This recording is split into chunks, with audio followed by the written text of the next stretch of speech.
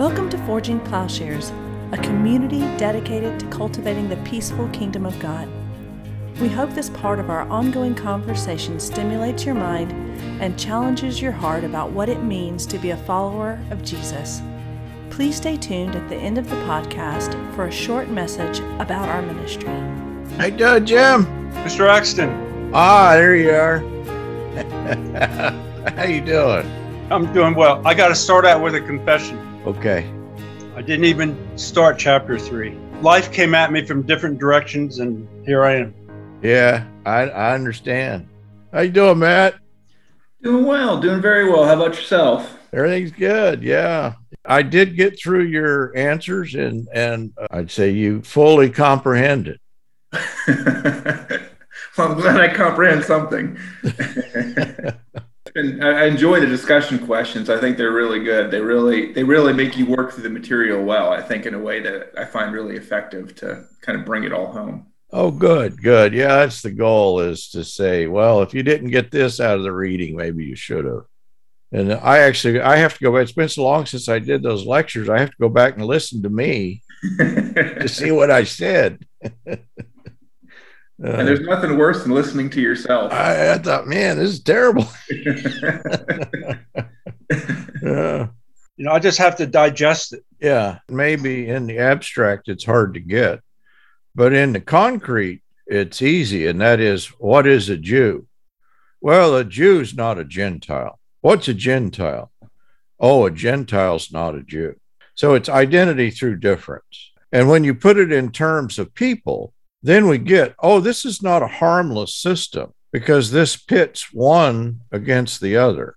That's certainly in Japan, you're either a Nihonjin or a Gaijin. If you're a Gaijin, you can never be a Nihonjin. Never. It's an impossibility, and that's what a Nihonjin is. He's somebody who's not a Gaijin.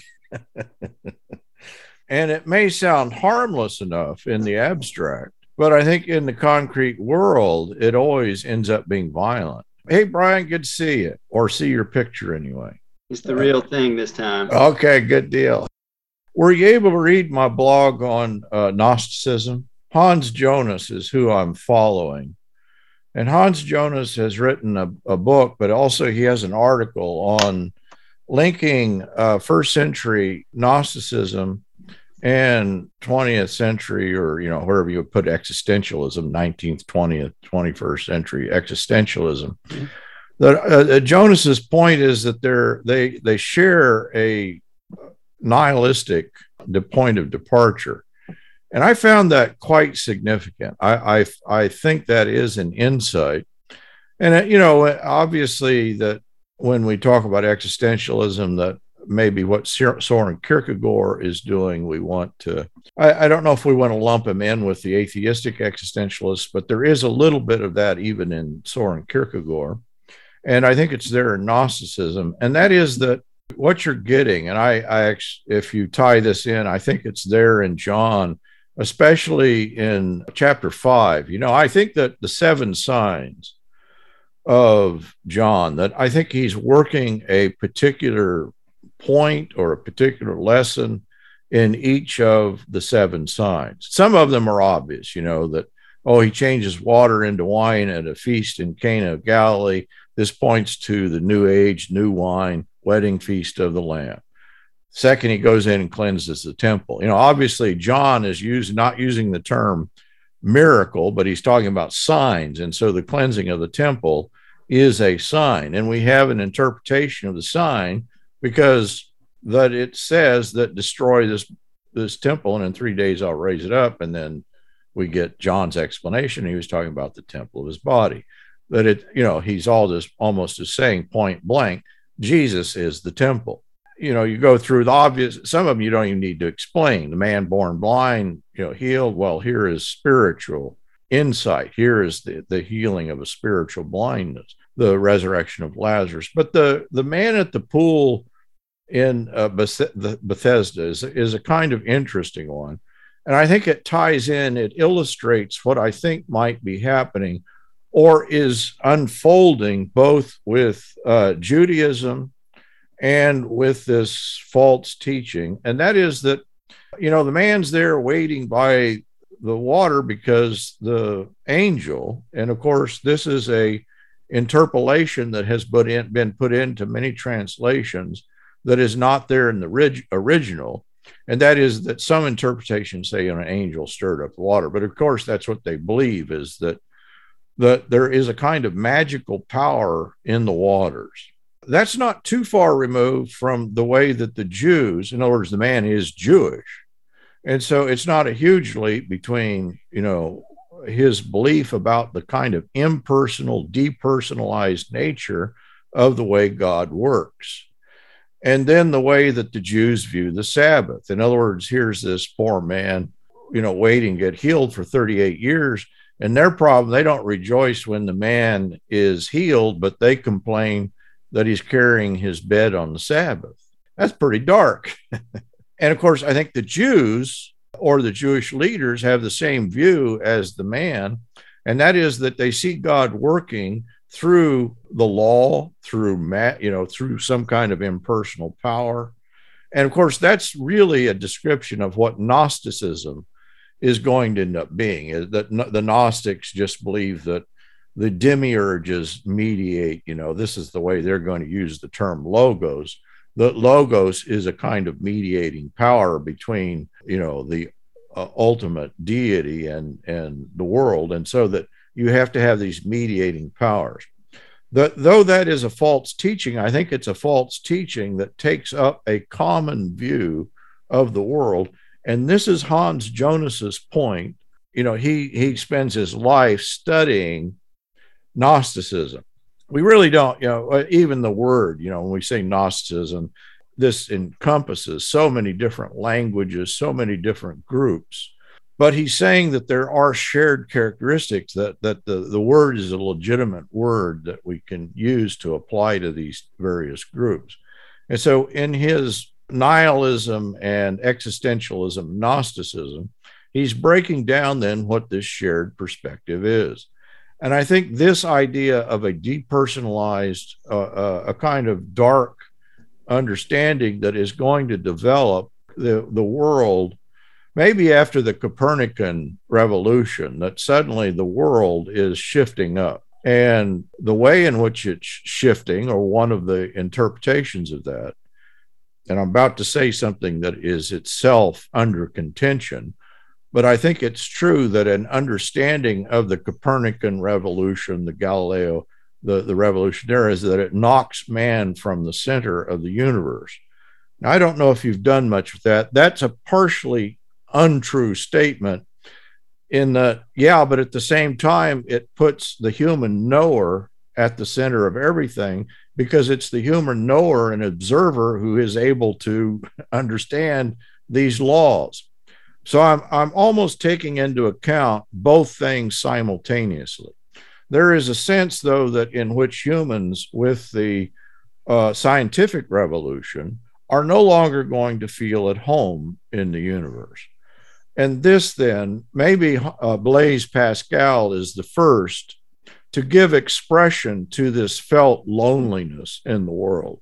And this is who Hans Jonas turns to. He turns to Pascal's Pinnaces, or the name of his book, and he's describing just a primal fear that, why am I here? Why am I not somewhere else? Why am I in this place at this time? And so it is, I think, the impetus here, if there, is the beginnings of what we will call existentialism. But it's also the same time, Blaise Pascal is a Jansenist, he's Roman Catholic, but you understand that with nominalism, the rise of, I always say Duns Scotus, other people say that's not his fault, but at least the Franciscans, William of Ockham, Nicholas of Cusa, that there is going to develop the notion of God has absconded, Deus absconditus. Have you heard the phrase? You might have encountered it in Martin Luther, because the reformers are all going to talk about God has left us, God has absconded, meaning that God is hidden, is the idea. and that in some way we no longer have direct access to God, even through Christ. This is why Karl Barth is so, maybe I think mistakenly so, but that he uses the phrase, the analogia entis is the Antichrist. In other words, he's saying that we've lost God. And of course, he blames Thomas Aquinas, probably mistakenly. But the point that is well taken, and that is that in the Protestant Reformation and in certain, Franciscanism among the Jansenists, there is this notion that God has absconded, that we don't have access to who God. Tim, good to see you. Hey, Tim. I just got it off work a little late. You were counting the extra money? Yeah, that's right. If too much comes in, it takes you longer. That's right. I was just talking about the characteristics of a Gnostic. And when I say Gnostic, I'm presuming that it is a proto-Gnostic understanding that is being addressed by John. And I'm taking that with the idea, and I'm happy for criticism because I realize I tend to think big, and maybe sometimes I get carried away. But I think that Gnosticism is a manifestation of the human predicament or the human problem. That is, it is a manifestation of the predicament or problem that is being addressed in the New Testament. And so I'm describing this in relationship now to, I think it's there throughout John, that what is Jesus is challenging in John, and I think John is very aware of, that this is the way he's structuring the book, is this particular understanding of God. It's a shared understanding. It's there partially in Judaism. I think Gnosticism is a development that in part it is a Jewish Christian understanding. It's fused with, pagan ideas, certainly. But the leap I was making, Tim, was to do the thing I had done this past week with Hans Jonas. And I think we can understand Gnosticism through existentialism. That's Hans Jonas's conclusion. And of course, the reason existentialism, that in a sense takes us into our own. I think that we are faced with the same world view that the Gnostics had with the modern scientific revolution, that in some way God is not available to us and that we're no longer at home in the universe. The article that was with the blog, I read the first page and a half and I thought, wow, this describes current events to me. Absolutely. Yeah. I think it should resonate. It resonates with Protestantism across the board. Most Protestants, I don't know if they understand why they believe what they believe, but Calvin and Luther are both steeped in nominalism. In other words, they themselves are just trapped in a particular understanding that is going to talk about the hiddenness of God. And so a kind of negative theology, it's very much part of what they're doing. And the idea, the phrase deus absconditus, that God has absconded, that the hiddenness of God. That's certainly what Blaise Pascal is talking about. He's a devout believer, a kind of genius. I don't know if you've read Pascal, but he is maybe the first in Jonas's depiction to kind of wake up to the implications of this notion of God's hiddenness, of the scientific revolution. And of course, implied in this is a kind of interiority, a focus on human interiority, a trust in knowing, human knowledge, that is isolated then from this kind of sense of loneliness or being strangers in the world. I don't know if you're familiar, existentialism is just this idea that in its believing form, rightly or wrongly, it's tied to Kierkegaard's notion of a leap of faith. And the idea is that you can't get there from somewhere else. It's going to be taken up in atheistic existentialism. That is, atheistic existentialism is very much tied into this kind of nihilism, that the world is impersonal. Think of the poor paralyzed guy by the pool of Siloam, hey, it just seems like the universe doesn't know I'm here. God doesn't know I'm here. And so my only hope is to get into these magical waters and get healed. And of course, the Jews, nobody challenges that the pool's magical. And in fact, they think of Jesus' magic as about the same thing as the pool's magic. You know, nobody questions that Jesus healed the man. Their question is about the Sabbath. And so what they're actually saying is that Jesus could heal the man illegally. I mean, think about that. That is, that one, you would think that one who has the power to heal somebody also has the power to interpret an understanding of the Sabbath. But of course, their point is, no, God, we know how God operates. He functions through the law. And that's the very notion that I think Jesus is challenging. And of course, the law reduces to this kind of impersonal, secondary, that's the problem of making the law primary, because it's going to make the presence of God, the reality of who God is, secondary. I think that's what Jesus is challenging in the Jewish notion of the law. Certainly that's what Paul is depicting. But I think that's also then there in John, and I think that's the big picture in John, that, with the I am statements, with the Logos title, with the whole notion is, no, this is God here in the flesh. And so that is a challenge to this kind of Jewish understanding of how God works. It's a challenge to, I think, the developing proto-Gnostic understanding.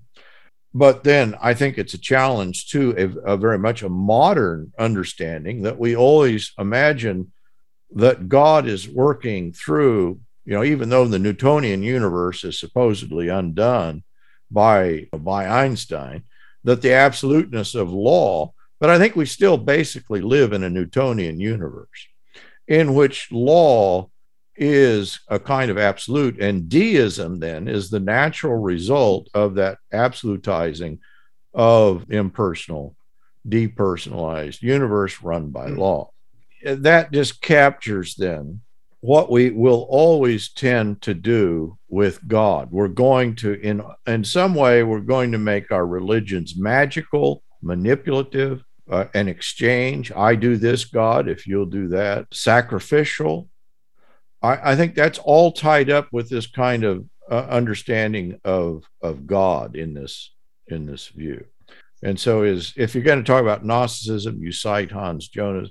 The critique of Hans Jonas, of course, by moderns is always the critique, and that is that he thinks in these kind of large categories. But I think after you spend your life studying something, if you can't draw, what is theoretically true about this, then I'm not sure what the value of it. I'm definitely on the trail of this recognition that, well, I go back to Genesis where it says knowledge of good and evil. Maybe I can't help but see that as a dualism, but everything that I'm aware of in between then and, what we call Cartesian dualism, the mind-body problem. And of course, to some degree, I could learn from Jonas. I know about other developments in existentialism and what you're saying about Lacan, Zizek, and Freud with the I and the ego. I'm wanting to see it everywhere, and I'm trying to recognize it. That's why I say I'm on the trail, because it's something that's been thematic for me. And to hear you talking about it, especially as we look into John, and it was there in our Sin and Salvation course earlier this year, it does make sense. It resonates. It's hard to even say what I struggle with. Maybe it's from the very tendency itself to want to make it too simple, tendency to want to make it very clear and somehow even diagrammable. Maybe I'm guilty of making it too simple, but that's what I'm seeing. It's Jonas's point about Gnostic thought, is that you get it's actually body spirit dualism. And so the spirit is that spark of the divine. Think of Plato's notion, the body is the prison house of the soul. Well, the Gnostics are going to take that idea up. that you don't recognize spirit until you recognize how alien, we're creatures, and they think that creatureliness stands over and against that spiritual reality. So there's the dualism. But of course, the whole thing is a dualism, that God is removed from us. And the only way we're going to, you work the difference. In working the difference, you come to an identity with the divine, identity through difference. I was just explaining this to Jim, that it's maybe concrete when we talk about the difference between Jews and Gentiles. What's a Jew? A Jew's not a Gentile. What's a Gentile? The Gentile's not a Jew. What's good? Well, it's not evil. What's evil? Well, those binaries, they sound harmless enough in the abstract, but when you enflesh it in Jew, Gentile, Jim and I are familiar with Japanese, it's Nihonjin, Gaijin. In this country, it's black, white, I think are the prime. But you understand that in every tribe, people, wherever you go. And by that, I don't mean in any way to minimize or to say, that what's happened in this country. I understand it's a violent, terrible system, but it always is, and you just encounter it again and again. And I think that's what Paul is addressing with Jew, Gentile. But I think that's what John is addressing in the various night or the darkness. He actually does use night and day. He's using that all the good stuff happens in the morning and all the bad stuff happens at night. Nicodemus comes to him at night. Resurrection happens in the morning. He's going to use the literal night and day, but also darkness and light, life and death, same thing. I think that's the point of Jesus's challenging of the Sabbath. At one level, the Jews have taken the Sabbath laws and they trump then the reality of a human life. They don't care if that guy's been there 38 years suffering, because the law, they have the law. But the point with the Sabbath in John is even bigger than that. It's not that, Jesus says, obviously the idea that he's the Lord of the Sabbath, but also the idea that the Sabbath pertains to the original point of the Sabbath. It's cosmic in proportion. That in the original Genesis story, the seventh day speaks of the cosmic temple, and God has entered his temple. And I think that's the Sabbath that Jesus is restoring, that here God is found in the cosmic temple.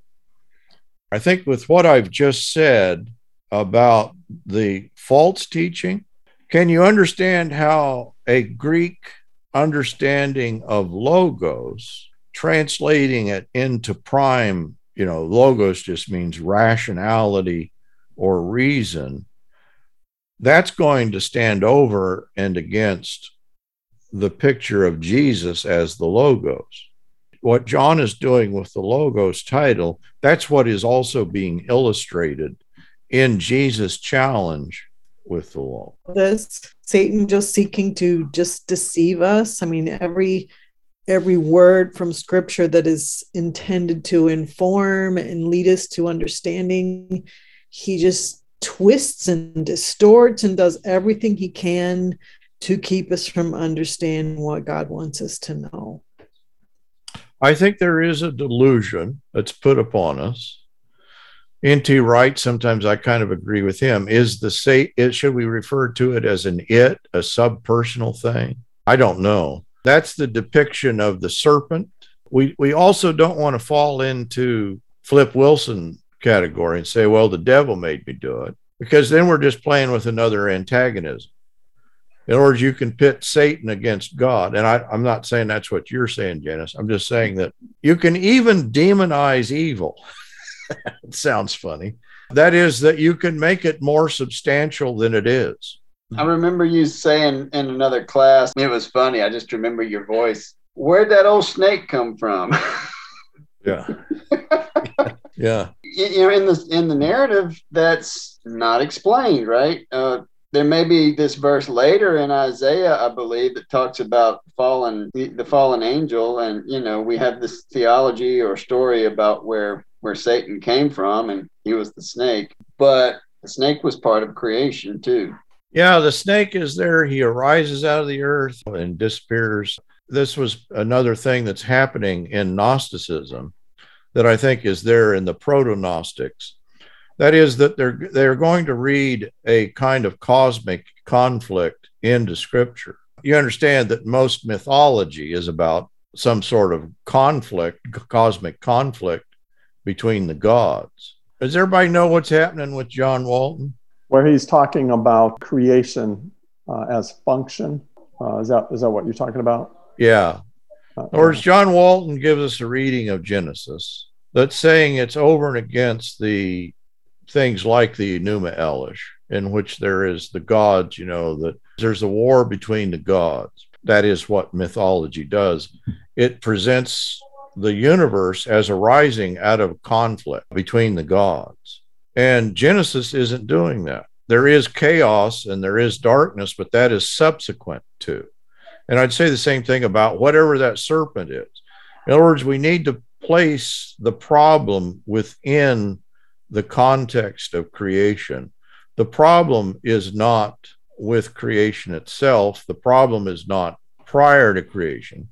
And again, that's the problem of reading the pre-incarnate Christ. But I think it's also the problem of giving too much emphasis to the snake or to Satan, that we're going to do to Scripture what all myths do, and that we're going to picture the real conflict as between God and Satan, as if Satan is a kind of counter force to God with the same, similar ontological powers. Who was the writer he wrote a few years back? Frank Peretti. Okay, Frank Peretti. Yes. Frank Peretti. Yes. See, you need to get down in the street with us. You need to come down from my level. Yeah. Something though, Paul, I think really interesting, and just to dial it all back to the Logos, is that when you see, I think it's Heraclitus, and some of the idea with it being the structuring principle of the world, it's also, there's a violent Logos that can be projected into John. And I believe it was one of the earlier fathers, Justin Martyr, he brought violence into the Logos, apparently, according to Michael Hardin. And so you end up with this internal conflict within God. And of course, right back to John 1, what we're studying, is that violence is at the heart, another violent creation story. That's what John Walton is saying. No, in Genesis, first of all, it's not about material origins. It's about the why. He pictures the story in Genesis as a temple dedication ceremony. Mm-hmm. The thing that Walton doesn't, and that all of these mythologies of violent beginning, and here is the idea, that we have in the beginning was God, and then creation, and then the chaos is ordered. I would link that to what's happening in John. I think the first portion of John is doing what Genesis does. Here is a temple dedication ceremony. But the temple, the true temple, is Jesus. And it is then an anti-mythology. This is why the Gnostics didn't like John. And this is why the Orthodox do embrace John. Because it is the Word became flesh. The Word dwelt among us.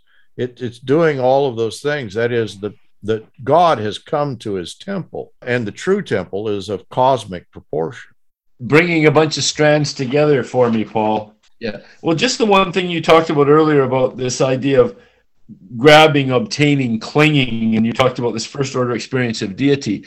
But we look at Eve in the garden, there's this idea of reaching out and clasping and grabbing this fruit.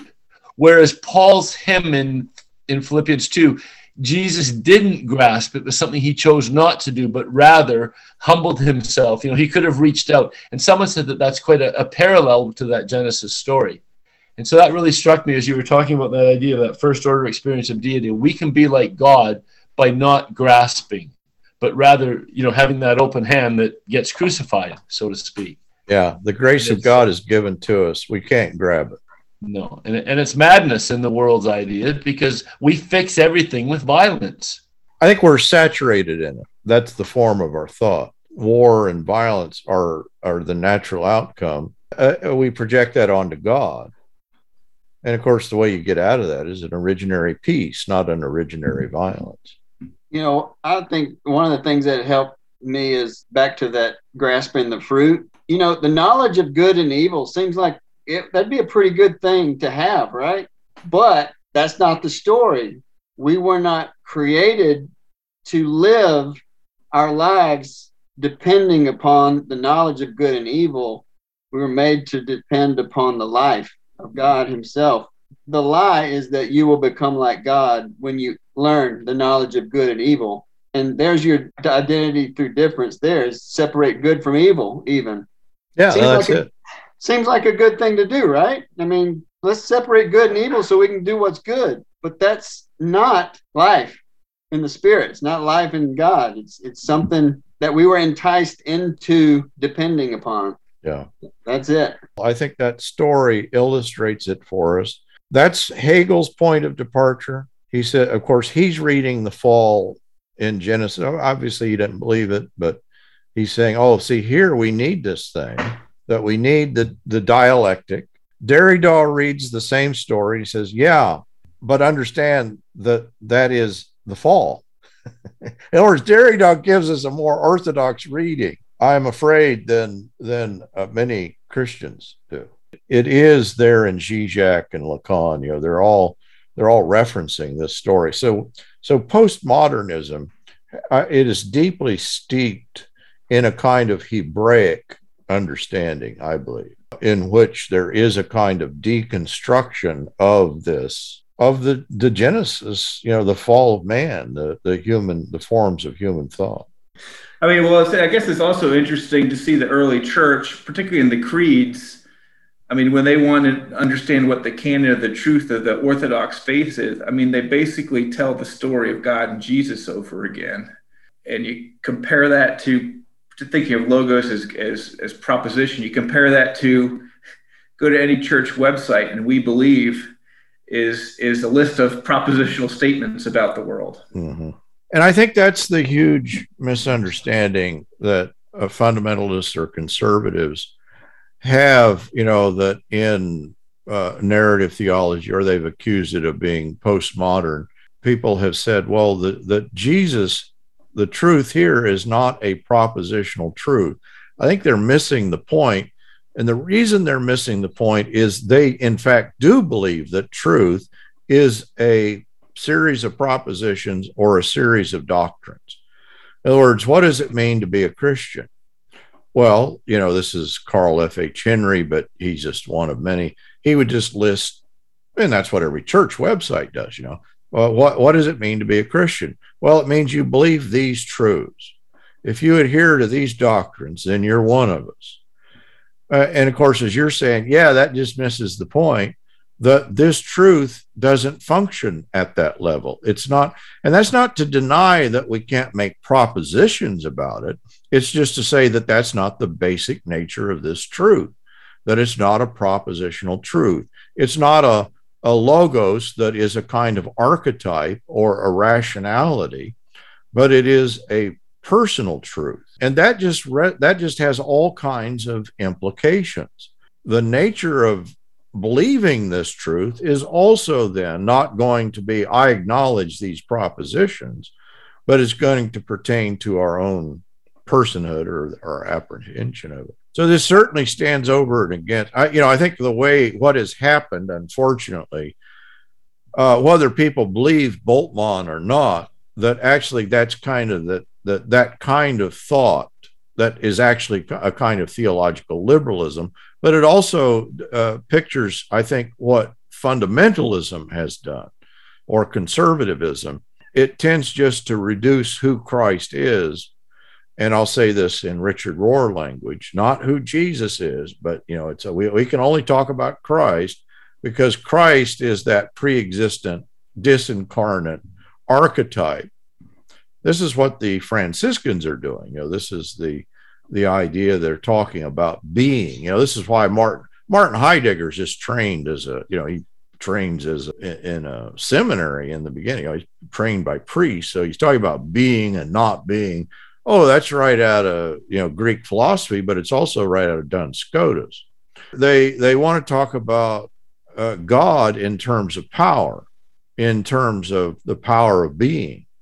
I remember I ran into this in college with Paul Tillich. I thought, well, this is quite fascinating, love, power, and justice. But of course, that they're all playing with this idea of a kind of disincarnate Christ rather than with Jesus, the person, the incarnate Jesus.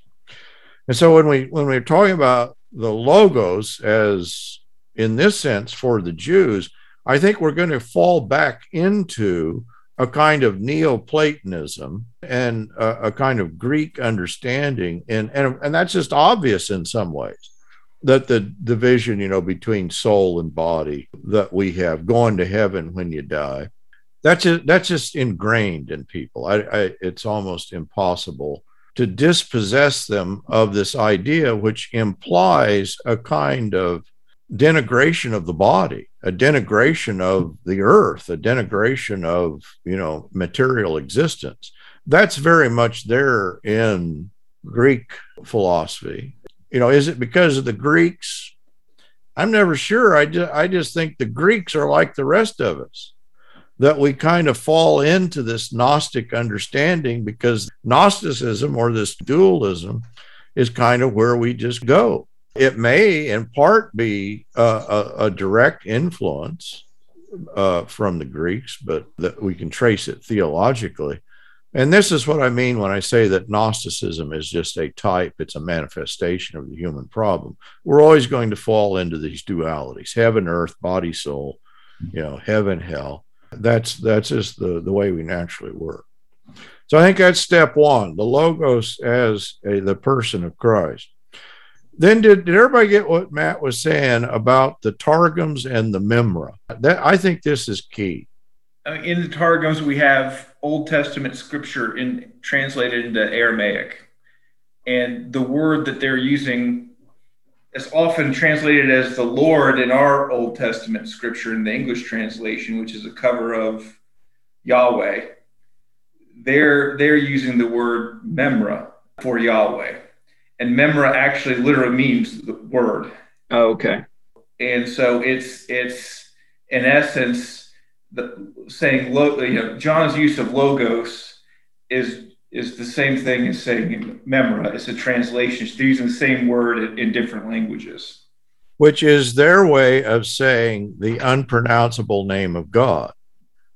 Right? The Yahweh is the Tetragrammaton that you're always going to use, instead of saying YHWH or whatever that was, they would say Adonai in Hebrew, Lord. But in Aramaic, they're using Memra. So literally, it's kind of duplicated in John, that when we talk about the ego eimi passages, I am, that's really no different than the Logos. And the Logos is no different than the I am. It's the strongest affirmation of deity that you have in the New Testament. And it is just Jesus claiming this title, this name that is given first to Moses at the burning bush. And of course, the Jewish tendency is already Greek, that you will find Jews. I don't think this is the way they originally thought of it, but I am that I am. You understand, you can play with that philosophically and have all sorts of fun. Oh, well, that's an affirmation of God's being, it's a self-grounding being. I don't think that's what God meant with that title. And I think we learn that in the Gospel of John. What did God mean to Moses? Well, I am the one who goes before you into Egypt. And in the new, in John, I am the one who calms the waves. In other words, it's going to be tied with Jesus' healing ministry, with the signs of Christ, with his identity, I am before Abraham.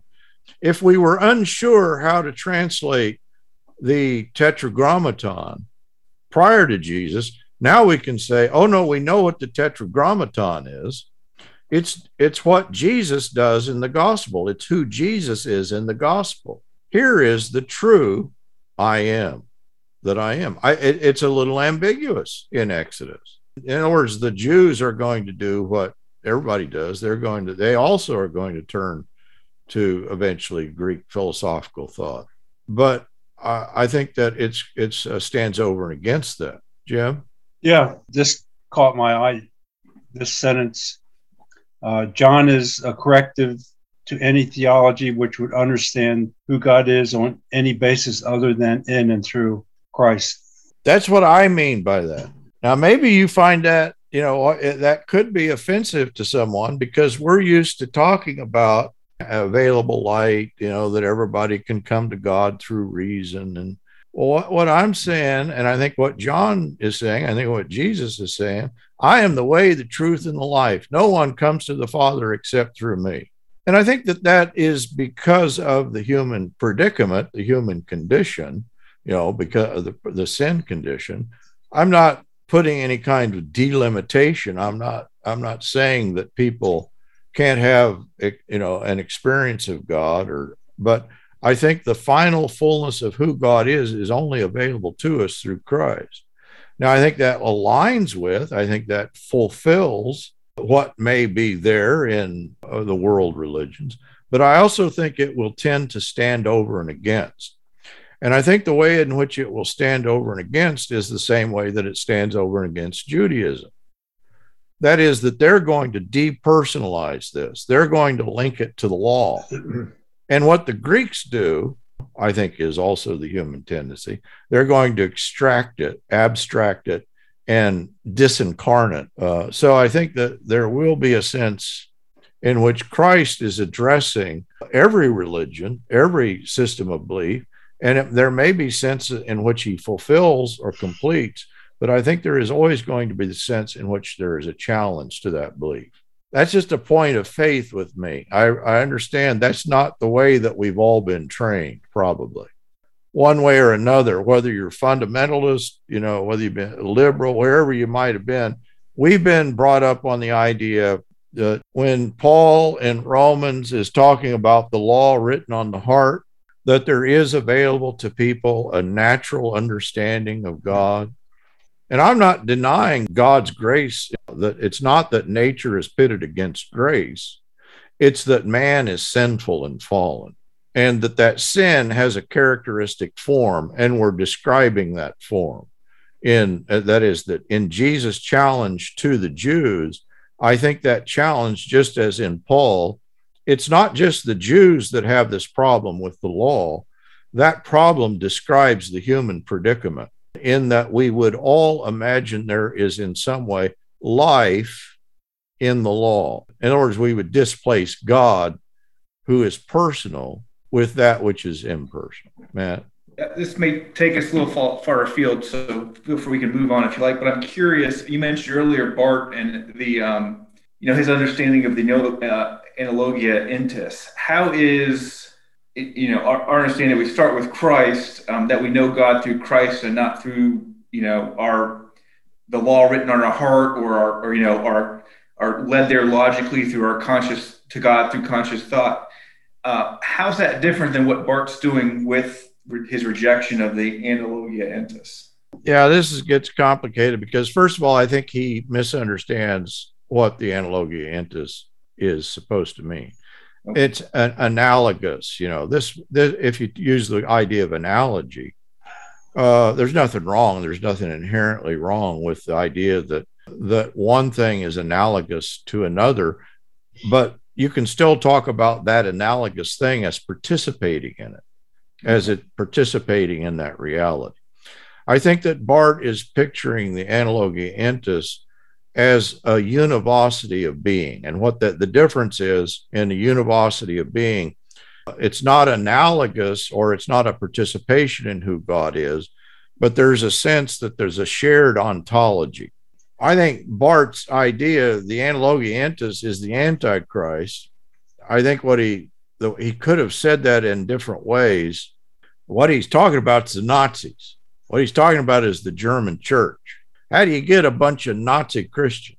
Well, he's saying the way you do that is you empty out, you get rid of Jesus with a kind of rational understanding. And that's what's happening with the univocity of being in William of Ockham I'll say Duns Scotus. It's all highly contentious, how you read Duns Scotus. I'm no expert in that, certainly. And whether it's Thomas Aquinas, this is the Nouvelle Theology. They're saying, no, Thomas Aquinas never had this. The way that Barth is reading, in other words, he's reading Analogia Entis, he's reading that, equating it with what Thomas Aquinas is doing, and folding that together with the Franciscans' notion of the univocity of being. Okay. Who I was trying to think of is Henry de Lubac. And then Hans von Balthasar, actually, I think was like a campus minister in Switzerland and got to know Barth. And von Balthasar and Barth are going to become friends. Von Balthasar is talking to Barth about the Analogia Entis and trying to convince him that Barth's understanding here is not correct. So I think that Barth himself will come to question that reading of it. So I think he's mistaken historically, but I don't think he's mistaken in the spirit of what he's saying. Oh, the church opened the door to evil, and the way that happened is that Jesus got displaced by this kind of depersonal, Gnostic. I would, it's again rationalism. This is also there in Hans Jonas, but this is what all the Nouvelle Theology, the Catholic theologians, they're going back and they're reading Thomas Aquinas and recovering Thomas Aquinas from the reading that you get in Scotus, Occam, René Suarez, in these kind of the school book Catholicism that everybody came to learn, saying, no, that you can't connect this. The point is Christianity failed. I mean, can we say Christianity failed in Nazi Germany? We don't even have to implicate ourselves. I think it failed across the board for the same reason. And we can trace the genealogy of that failure. My point with the genealogy of that failure, though, is that it's not a case apart from what the New Testament is already addressing. In other words, if we had understood the false teaching that, John says that if any man says that Christ is not come of the flesh, he's of the Antichrist. The dualism is already there. They're going to separate the spiritual from the fleshly. Well, that's just more of the same. That's what we're seeing in a kind of modern rationalism. Peter Drucker, who left Nazi Germany just weeks after being warned by a officer that they're going to take his family out, he sketches the progression from a Christianity before Nazism were unfolded, and how the pastors were eliminated as the Nazis, their grip tightened upon the society. He mentions a couple pastors who were just disappeared. He just mentions the progression from genuine believers in Germany who did stand up, did give a voice, but were silenced and were neutralized. That my reading of Dietrich Bonhoeffer is that he's saying the church failed. He is advocating a non-religious Christianity. Now, we've done a series of podcasts on Bonhoeffer, and John, one of my students, disagrees with my reading of Bonhoeffer. I don't disagree with my reading of Bonhoeffer, though. But I think that there is the idea in Bonhoeffer of this whole thing collapsed. We can't depend upon the institution as we've had it. And so he talks about getting rid of paid pastors, getting rid of the lands and the building. The whole thing has failed. So that Nazi Germany is kind of the case in point of the failed theology of the 20th century. But of course, what happened in Nazi Germany is not unique to Nazi Germany. And we're seeing that now in the United States, because we still have the leftovers of the same thing. I mean, it's just all happening here again. A new messianic figure, is on the horizon. Forging Plowshares is a community dedicated to cultivating the peaceful kingdom by providing in-depth transformative biblical and theological education and discipleship. If you have found this podcast valuable, please remember to share on social media. If you have questions about what you've heard, or if you'd like to learn more about how you can get involved with Forging Plowshares or even support this ministry financially, please visit our website, forgingplowshares.org.